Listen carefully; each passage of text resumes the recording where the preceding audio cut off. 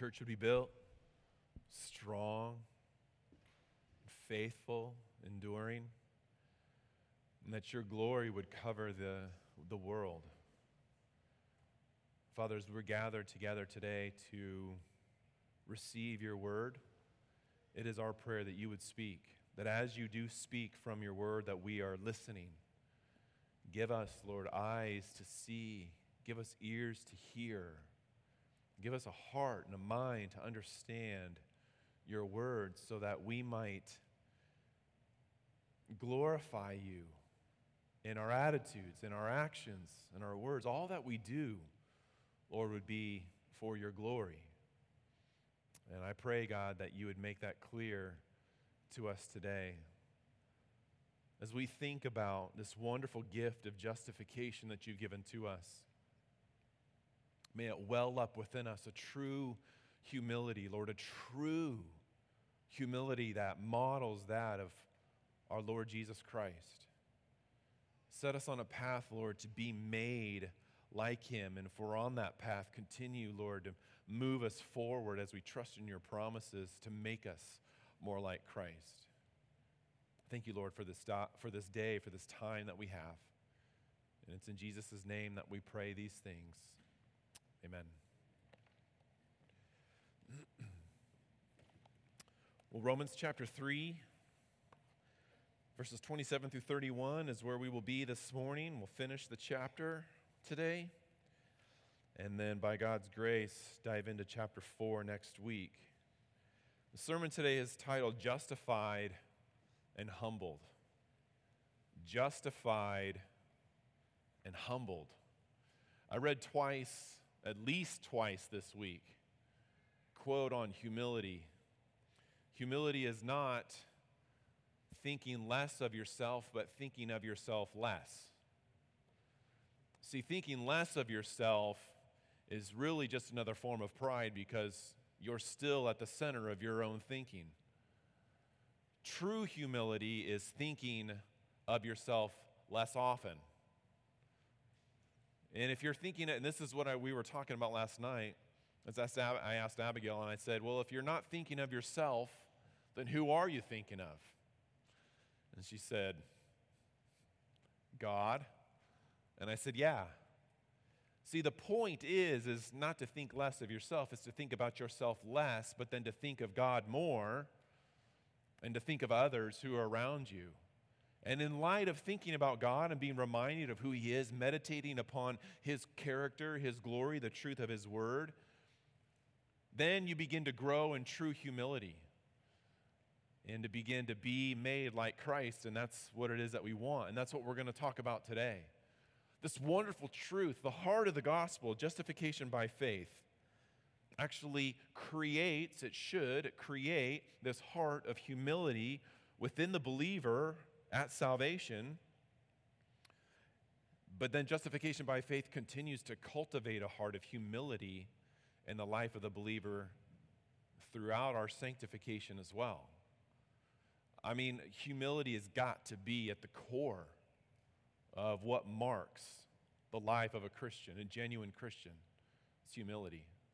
And so it really makes me think about, man, what role does humility really play in my life? The idea that I've been justified by faith, which when you consider what it is that we talked about last week, in faith being a gift that God gives to you, it opens your eyes, right? Faith is a gift that gives you sight to see God and his righteousness and his glory. And faith is a gift by God's grace. And faith as a gift by God's grace allows you to receive Christ as your atoning sacrifice and allows you to be justified in his presence. By faith and by faith alone do we have those things. Well, that should create within the Christian this incredible feeling of humility, thankfulness, and gratitude. And by continuing to meditate upon that wonderful truth, the gospel, justification by faith, then we continue to cultivate a heart of humility. It's very easy.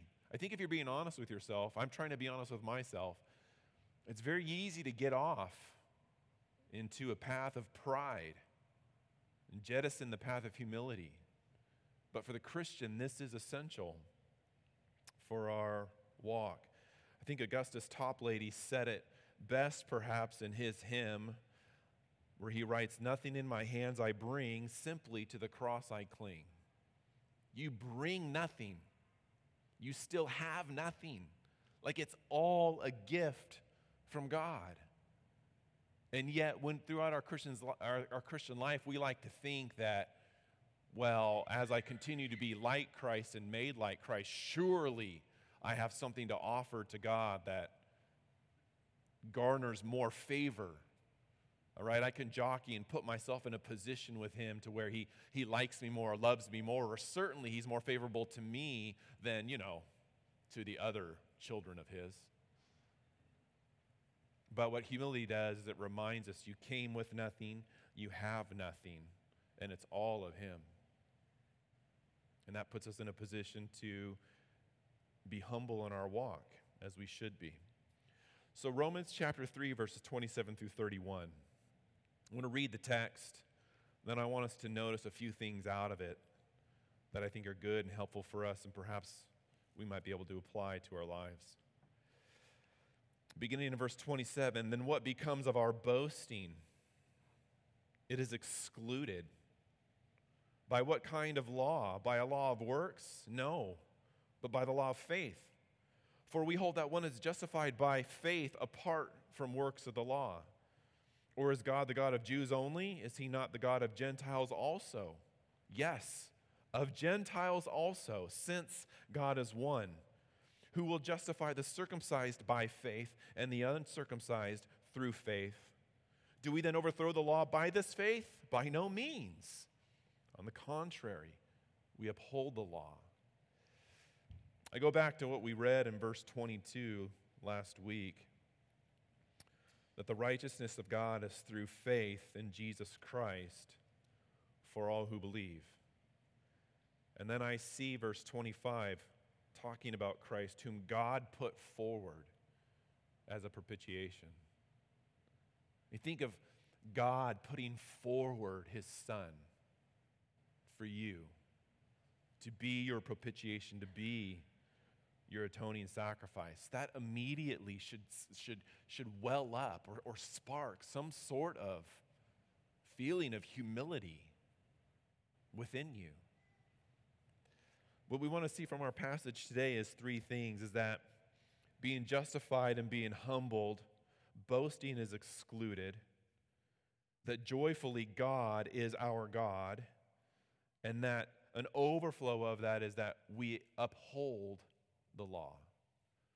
This is what humility looks like, and this is what humility does. Firstly, but we see that those who have been justified, humbled, that boasting is excluded. We see this in verses 27 through 28. What becomes of our boasting, specifically in the hour, him speaking about the Jews, because he's been talking about what it means to be justified by faith. That justification by faith is for the Jew and for the Gentile. Certainly, we could take it as a principle forward to all of us, and that really the boasting for all of us is excluded, but particularly he's speaking about the Jews and what it is that they thought they had reason to boast about. You go back and you look at verse 17, chapter 2, verse 17. But if you call yourself a Jew and rely on the law and boast in God, why did the Jew boast? Because they had this relationship with God where he came to them and brought to them covenant promises, right? But it became this grounds for this incredible pride to well up within them, and which led to boasting. And the indictment that he brings against them in chapter 2, verse 21 is, then you who teach others, do you not teach yourself? You're boasting that you have this relationship with God, that he's given you all these wonderful promises and things to do and to live by, and yet all you're doing is then you become a teacher to other people, but never teaching yourself. You never take your own advice. Everything that you receive from God is always, oh, that's good for everyone else. But you never had your eyes on your own spiritual formation and the condition of your own heart. That's fertile ground for pride. And so Paul is addressing their boasting. Yes, they had advantages, right? Chapter 3, verse 1, they had many advantages. But then we saw in chapter 3, verse 9, that just because they had advantages didn't mean they were better off. See, it's not just about, you can't be justified by having the law. You can't be justified by doing the law. Justification is by faith. To be made right with God, to be brought into a peace, reconciled with God, to be declared not guilty, to be innocent. That's by faith alone.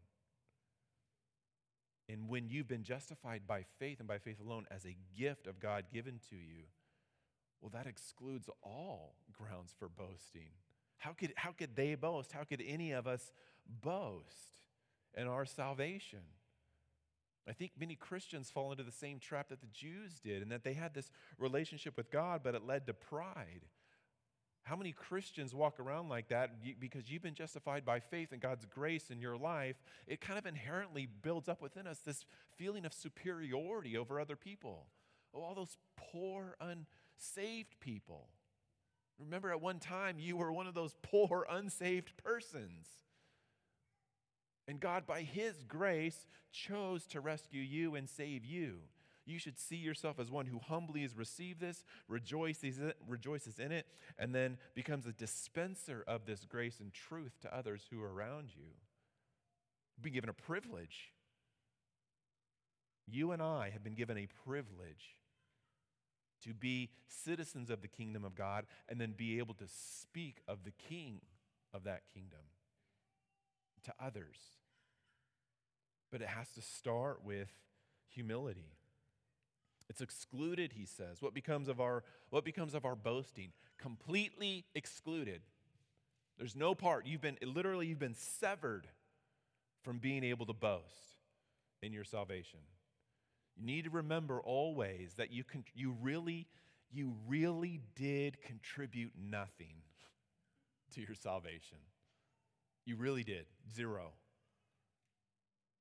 And by God's free grace, He saved you, imparting unto you the gift of faith, by which all the other blessings and promises that accompany faith are yours and mine. That's what we were called to rest in and rejoice in last week. So boasting is completely excluded. It's been banished away. How could we boast when God is the one who is the justifier that we saw in verse 26? He is just and the justifier. It's all of Him. It's all His work. It's His hand at work in your life.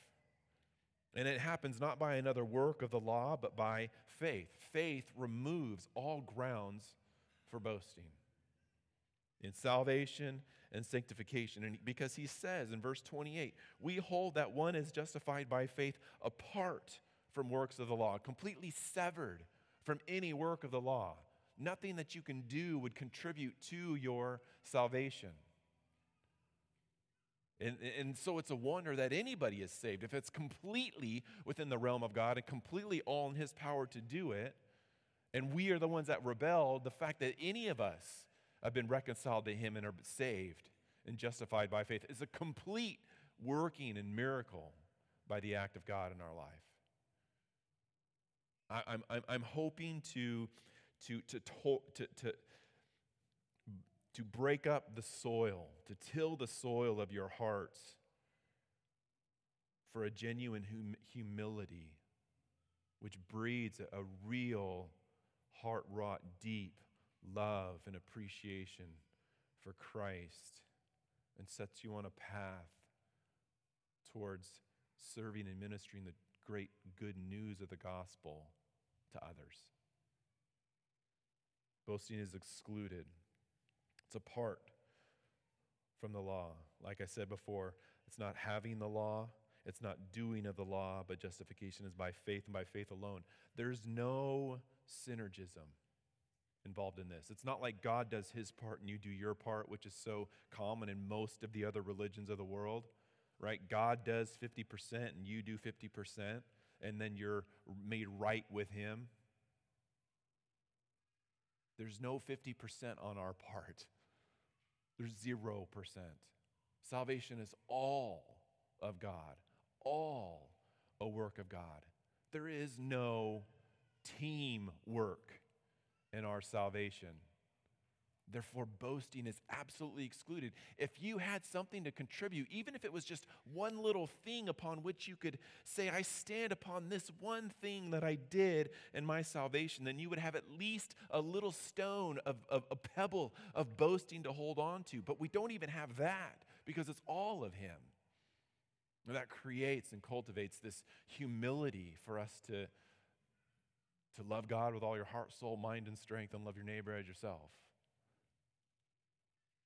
I thought of Luke chapter 18, verses 9 through 14, the parable of the Pharisee and the tax collector. I think this does such a great job of illustrating to us the reality of justification by faith.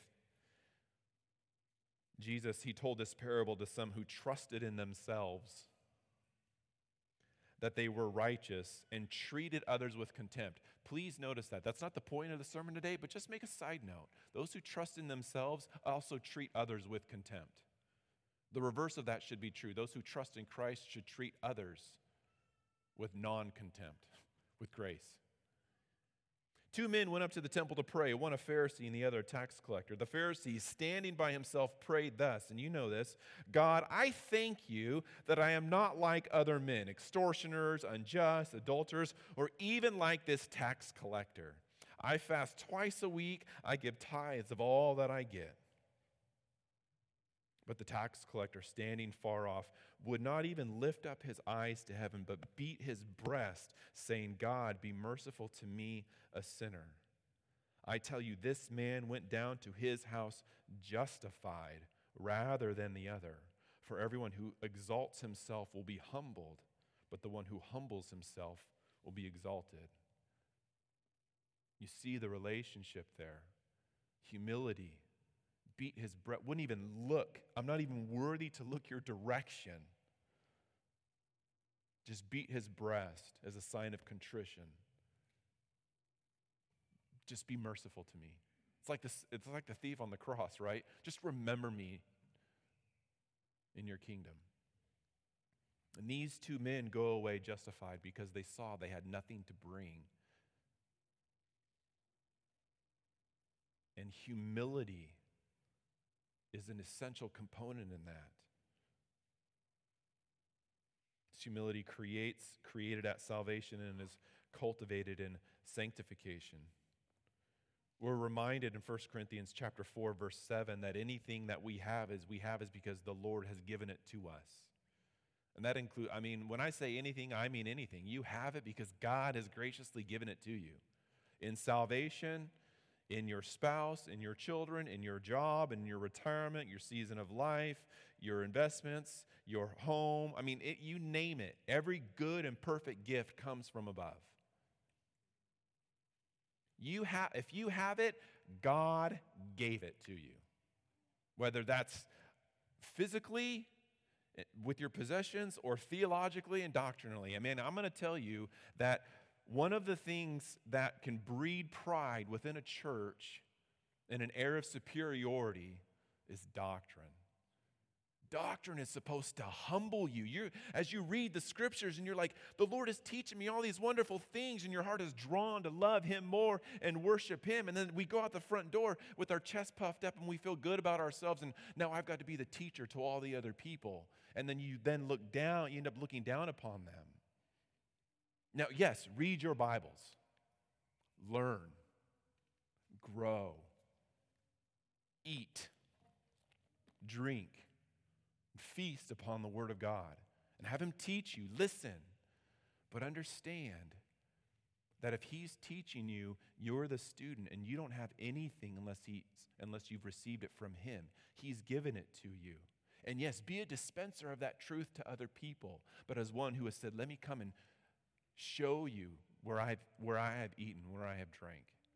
Come and taste and see that the Lord is good. And that humility continues to permeate your life, your speech, your living. It's the humble servant unto the great high King. I think I would echo the words of Paul and what he would say later on in 1 Corinthians 15, chapter 15, verse 10. By the grace of God, I am what I am. and his grace towards me was not ineffective. You are who you are. You have what you have by the grace of God working in your life. And his grace is not ineffective. It's working in you. Allow the grace that you have received from God to feed a life of humility. As Sam read for us this morning, if we're going to boast in anything, let us boast in Christ. If you're going to boast upon one thing, may it be the Lord Jesus Christ, who he is and what he has done. Boast in him and in him alone. And I'm telling, my encouragement today is for us to think about how this affects not just your relationship with God, how pride can negatively affect your relationship with God, but with other people as well. Humility, cultivating a heart of humility, will not only propel you into a life of worshiping God, but it'll propel you into a life of genuine service and love towards other people. You know, a sign of someone who's proud is someone who doesn't have time for other people or won't associate with certain types of people. Humility, the life of humility, avails themselves to others, to anybody, because you want to, for their good, share with them the riches of what God's word says. C.S. Lewis says, "There is one vice in which no man in the world is free, which everyone in the world loathes when he sees it in someone else, and of which hardly any people except Christians ever imagine that they are guilty of. The vice I am talking of is pride." We hate it. You hate pride when you see it in someone else. And yet we're so blind to it ourselves when we possess it and when we practice it. The Lord would have his people have our lives marked by humility. And we're greatly aided in this when we see what we see in verse 29 and 30, that God has become our God. Verses 29 and 30, "Or is the God of the Jews only? Is he not the God of Gentiles also? Yes, of Gentiles also. Since God is one, he will justify the circumcised by faith and the uncircumcised through faith." Justification by faith breeds this humility. It removes all boasting. Not only that, but humility is cultivated when we see that the God who justifies us is the one God, the true God, the living God. He's yours, and you're his for all of eternity, and that cannot be lost. And that in Christ, we are one. Paul would say in Ephesians 4, verses 4 through 6, that there is one body and one spirit, just as you were called to the one hope that belongs to your call. One Lord, one faith, one baptism, one God and Father of all, who is over all and through all and in all. That there is this unity amongst God's people, that if you are a Christian, you are united and tied to every other Christian, and that God equally loves all of his children. We're no better off than anybody else. There was a big problem. I mean, contextually at this time, there's still this huge rift. They're still trying to get over this idea that Jew and Gentile under Christ are one, equals. They're trying to wrap their mind around this. We've got all these books and all this history, God, where you've been telling us that this has not been the case for so long. And Paul would go on in other places to say, yes, this is the mystery in Christ that has been hidden for ages and generations, but is now revealed to the saints. That Jew and Gentile equally are justified by faith. There is no favoritism between one over the other. And then he does this thing where he quotes, it's like sneaking it in there, that God is one. That the God who justifies the Jew and the God who justifies the Gentile is one.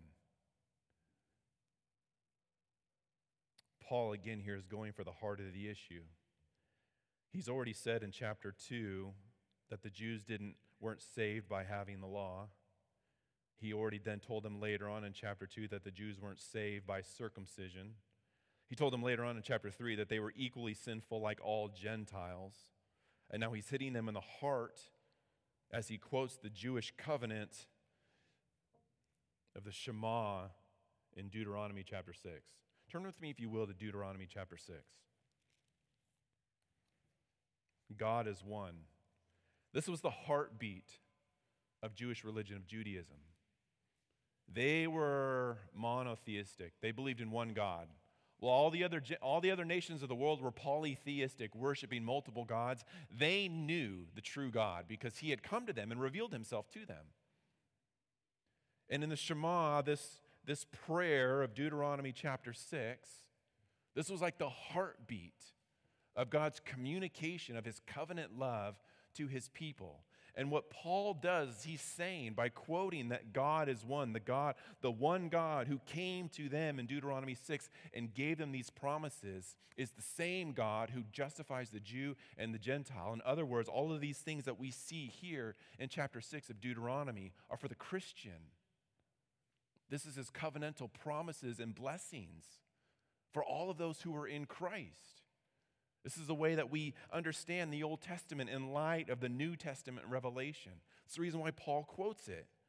Now, specifically, he quotes chapter 6, verse 4, "Hear, O Israel, the Lord our God, the Lord is one." But before that, in chapter 6, verses 1 through 3, he stated to them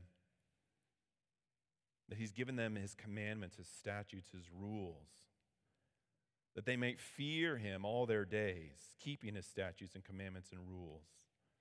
That God has promised to give them a land flowing with milk and honey.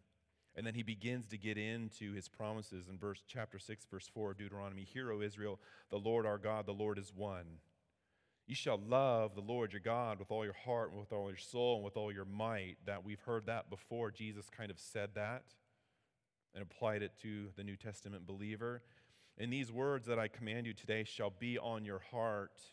You shall teach them diligently to your children and shall talk of them when you sit in your house and when you walk by the way and when you lie down and when you rise. You shall bind them as a sign on your hand and they shall be as frontlets between your eyes. You shall write them on the doorposts of your house and on your gates." And essentially speak about God anywhere and everywhere as you communicate the truths of God to your family. "And when the Lord your God brings you into the land that he swore to your fathers, to Abraham, to Isaac, and Jacob, to give you with great and good cities that you did not build, and houses full of all good things that you did not fill, and cisterns that you did not dig, and vineyards and olive trees that you did not plant, and when you eat and are full, then you take care lest you forget the Lord who brought you out of the land of Egypt, out of the house of slavery. It is the Lord your God you shall fear. You shall serve him, and by his name you shall swear, and you shall not go after other gods." And he goes on from there. The one God who gave them all these promises, Paul says, is the one God, the true God, the living God of the Jew and the Gentile, those who have been justified by faith. And he would actually make this connection. The writer of Hebrews would make this connection as well later on. The writer of Hebrews would say in chapter 11, verses 8 and 9, "By faith Abraham obeyed when he was called to go out to a place that he was to receive as an inheritance, and he went out not knowing where he was going. By faith he went to live in the land of promise." That's what Deuteronomy 6 was all about. "As in a foreign land, living in tents with Isaac and Jacob, heirs with him of the same promise. For he was looking forward to a city that has its foundations, whose designer and builder is God." Fast forward to verse 13. "All of these, including Abraham, all of these died in faith, not having received the things promised, but having seen them and greeted them from afar, and having acknowledged that they were strangers and exiles on the earth. For people who speak thus make it clear that they are seeking a homeland. If they had been thinking of that land from which they had gone out, they would have had an opportunity to return. But as it is, they desire a better country, that is, a heavenly one. Therefore, God is not ashamed to be called their God, for he has prepared them for a city." Verse 39 and 40. "All these, though commended through their faith, did not receive what was promised, since God had provided something better for us, that apart from us, they should not be made perfect. See, God revealed himself as the one true living God back in Deuteronomy 6. But all those promises that he gave to them were types and shadows of the true promise of which the author of Hebrews tells us Abraham was really seeking a heavenly homeland. And none of those who were walking by faith then have received that homeland in its fullness yet. They should not receive it in its fullness apart from us, all receiving that homeland together. The God, the living God who came to them, is the living God who comes to us. And he justifies us by faith. And all of these covenantal promises are ours. Now, if that doesn't breed some and kick up some humility within our hearts, then I don't know what will. He has saved you by his sovereign grace. Jesus goes and prepares a place for you. We have a land that we're waiting for, a homeland, a heavenly land, a better country, of which we're pilgrims in this life. We're on the same pilgrimage Abraham was on, Moses was on, David was on, all the Old Testament saints were on. We're all pilgriming to the same land, that we would all receive that land together by faith. You think of that, you think of that truth. He has saved you to receive that land by faith. He has placed you as a pilgrim to journey to receive that land by faith.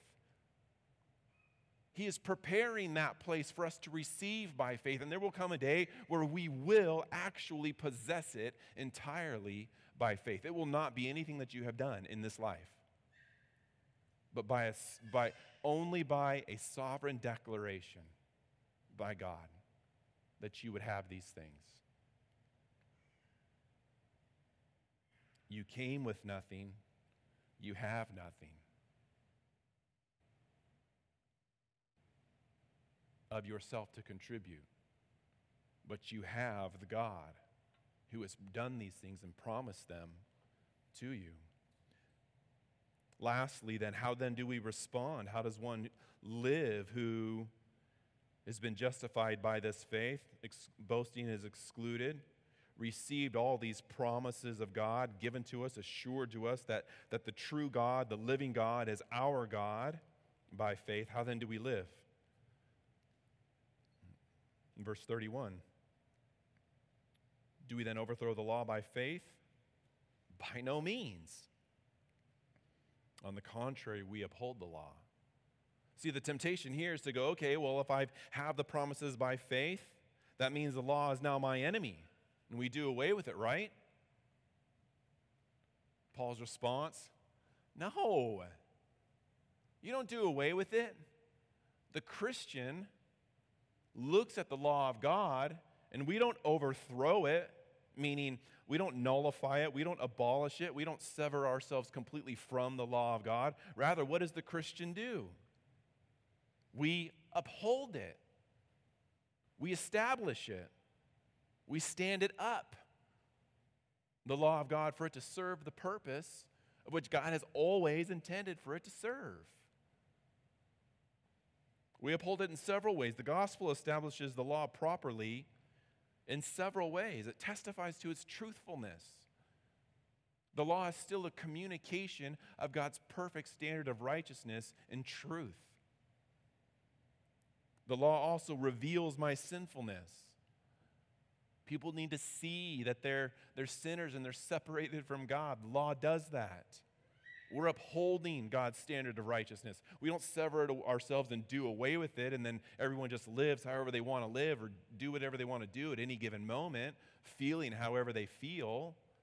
No, we look to the Word of God, the law, and we see what is pleasing in God's sight.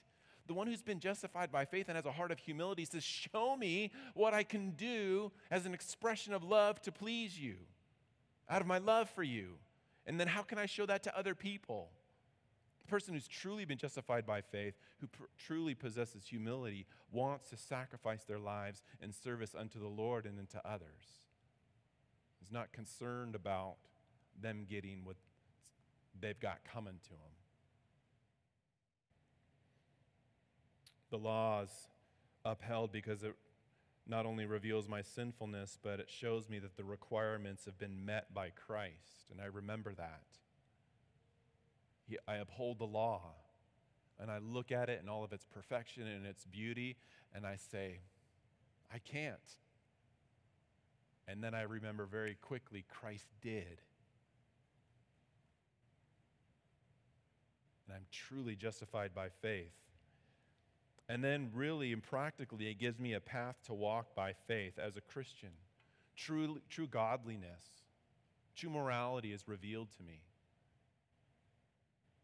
To not put any other gods before him, to not make anything in his image, to honor him, to not steal my neighbor's stuff, or not to covet, not to murder, all of those things. I don't, that tells me what's godly. What is God pleased with? I look at the law and I see this is how he would call me to live, and I embrace it. And I apply myself to it as he strengthens me to do it. That's where humility comes in. I see the standard. I know it's perfection. I know I can't meet it. I know what Christ has. Then I embrace that truth, and I set out to live a life by faith. And that's the whole point. He's setting us up to then look at Abraham in chapter 4. How does a person who's justified by faith actually live? A person who's justified by faith, when God says, I want you to get up and go, they say, okay, let's go. I want you to do these things. Okay, let me do these things. As a joyful expression and response for the one who spoke to me and called me and made me his. That's what a life of faith would really look like. I look at the law and I go, this is pleasing to you. And oh, with all my heart, I would love to please you, Lord, in that way, in the way that I live. And I set out to do it, but then I also seek his help in doing it as well.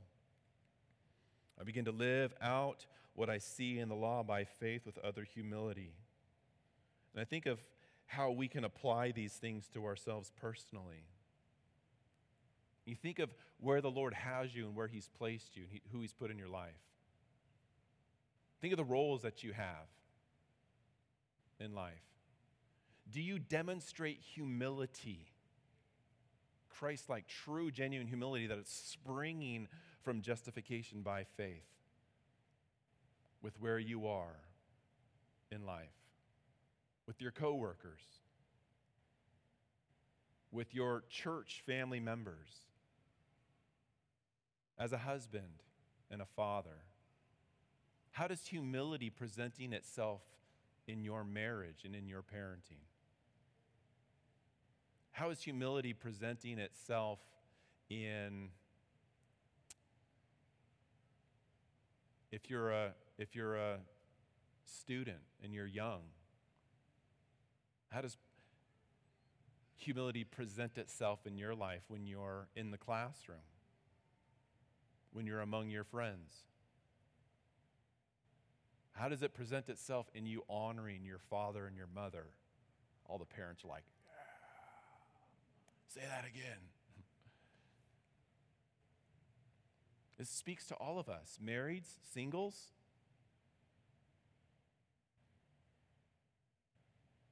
Employed, unemployed, rich, poor, healthy, sick. How does humility show itself when you're at the top of your health? When you're in the hospital bed? How is humility being displayed everywhere you go and everything that you do? Because you carry around with you this wonderful truth. I've been justified by faith in Christ. That's it. I'm calling us to really think about, not conceptually. I'm thinking about practically. How do you do this, and how, and when, and where? And will you apply it and live it out by faith?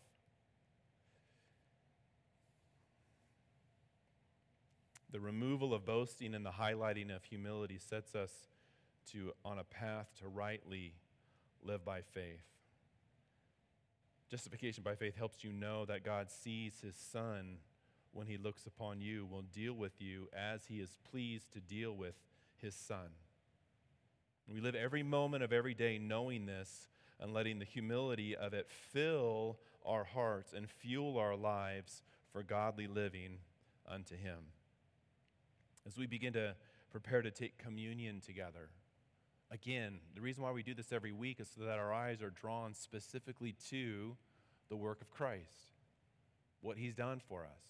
We stand in right relationship with him and with one another simply because of the work of Christ. And by faith alone, we've been justified.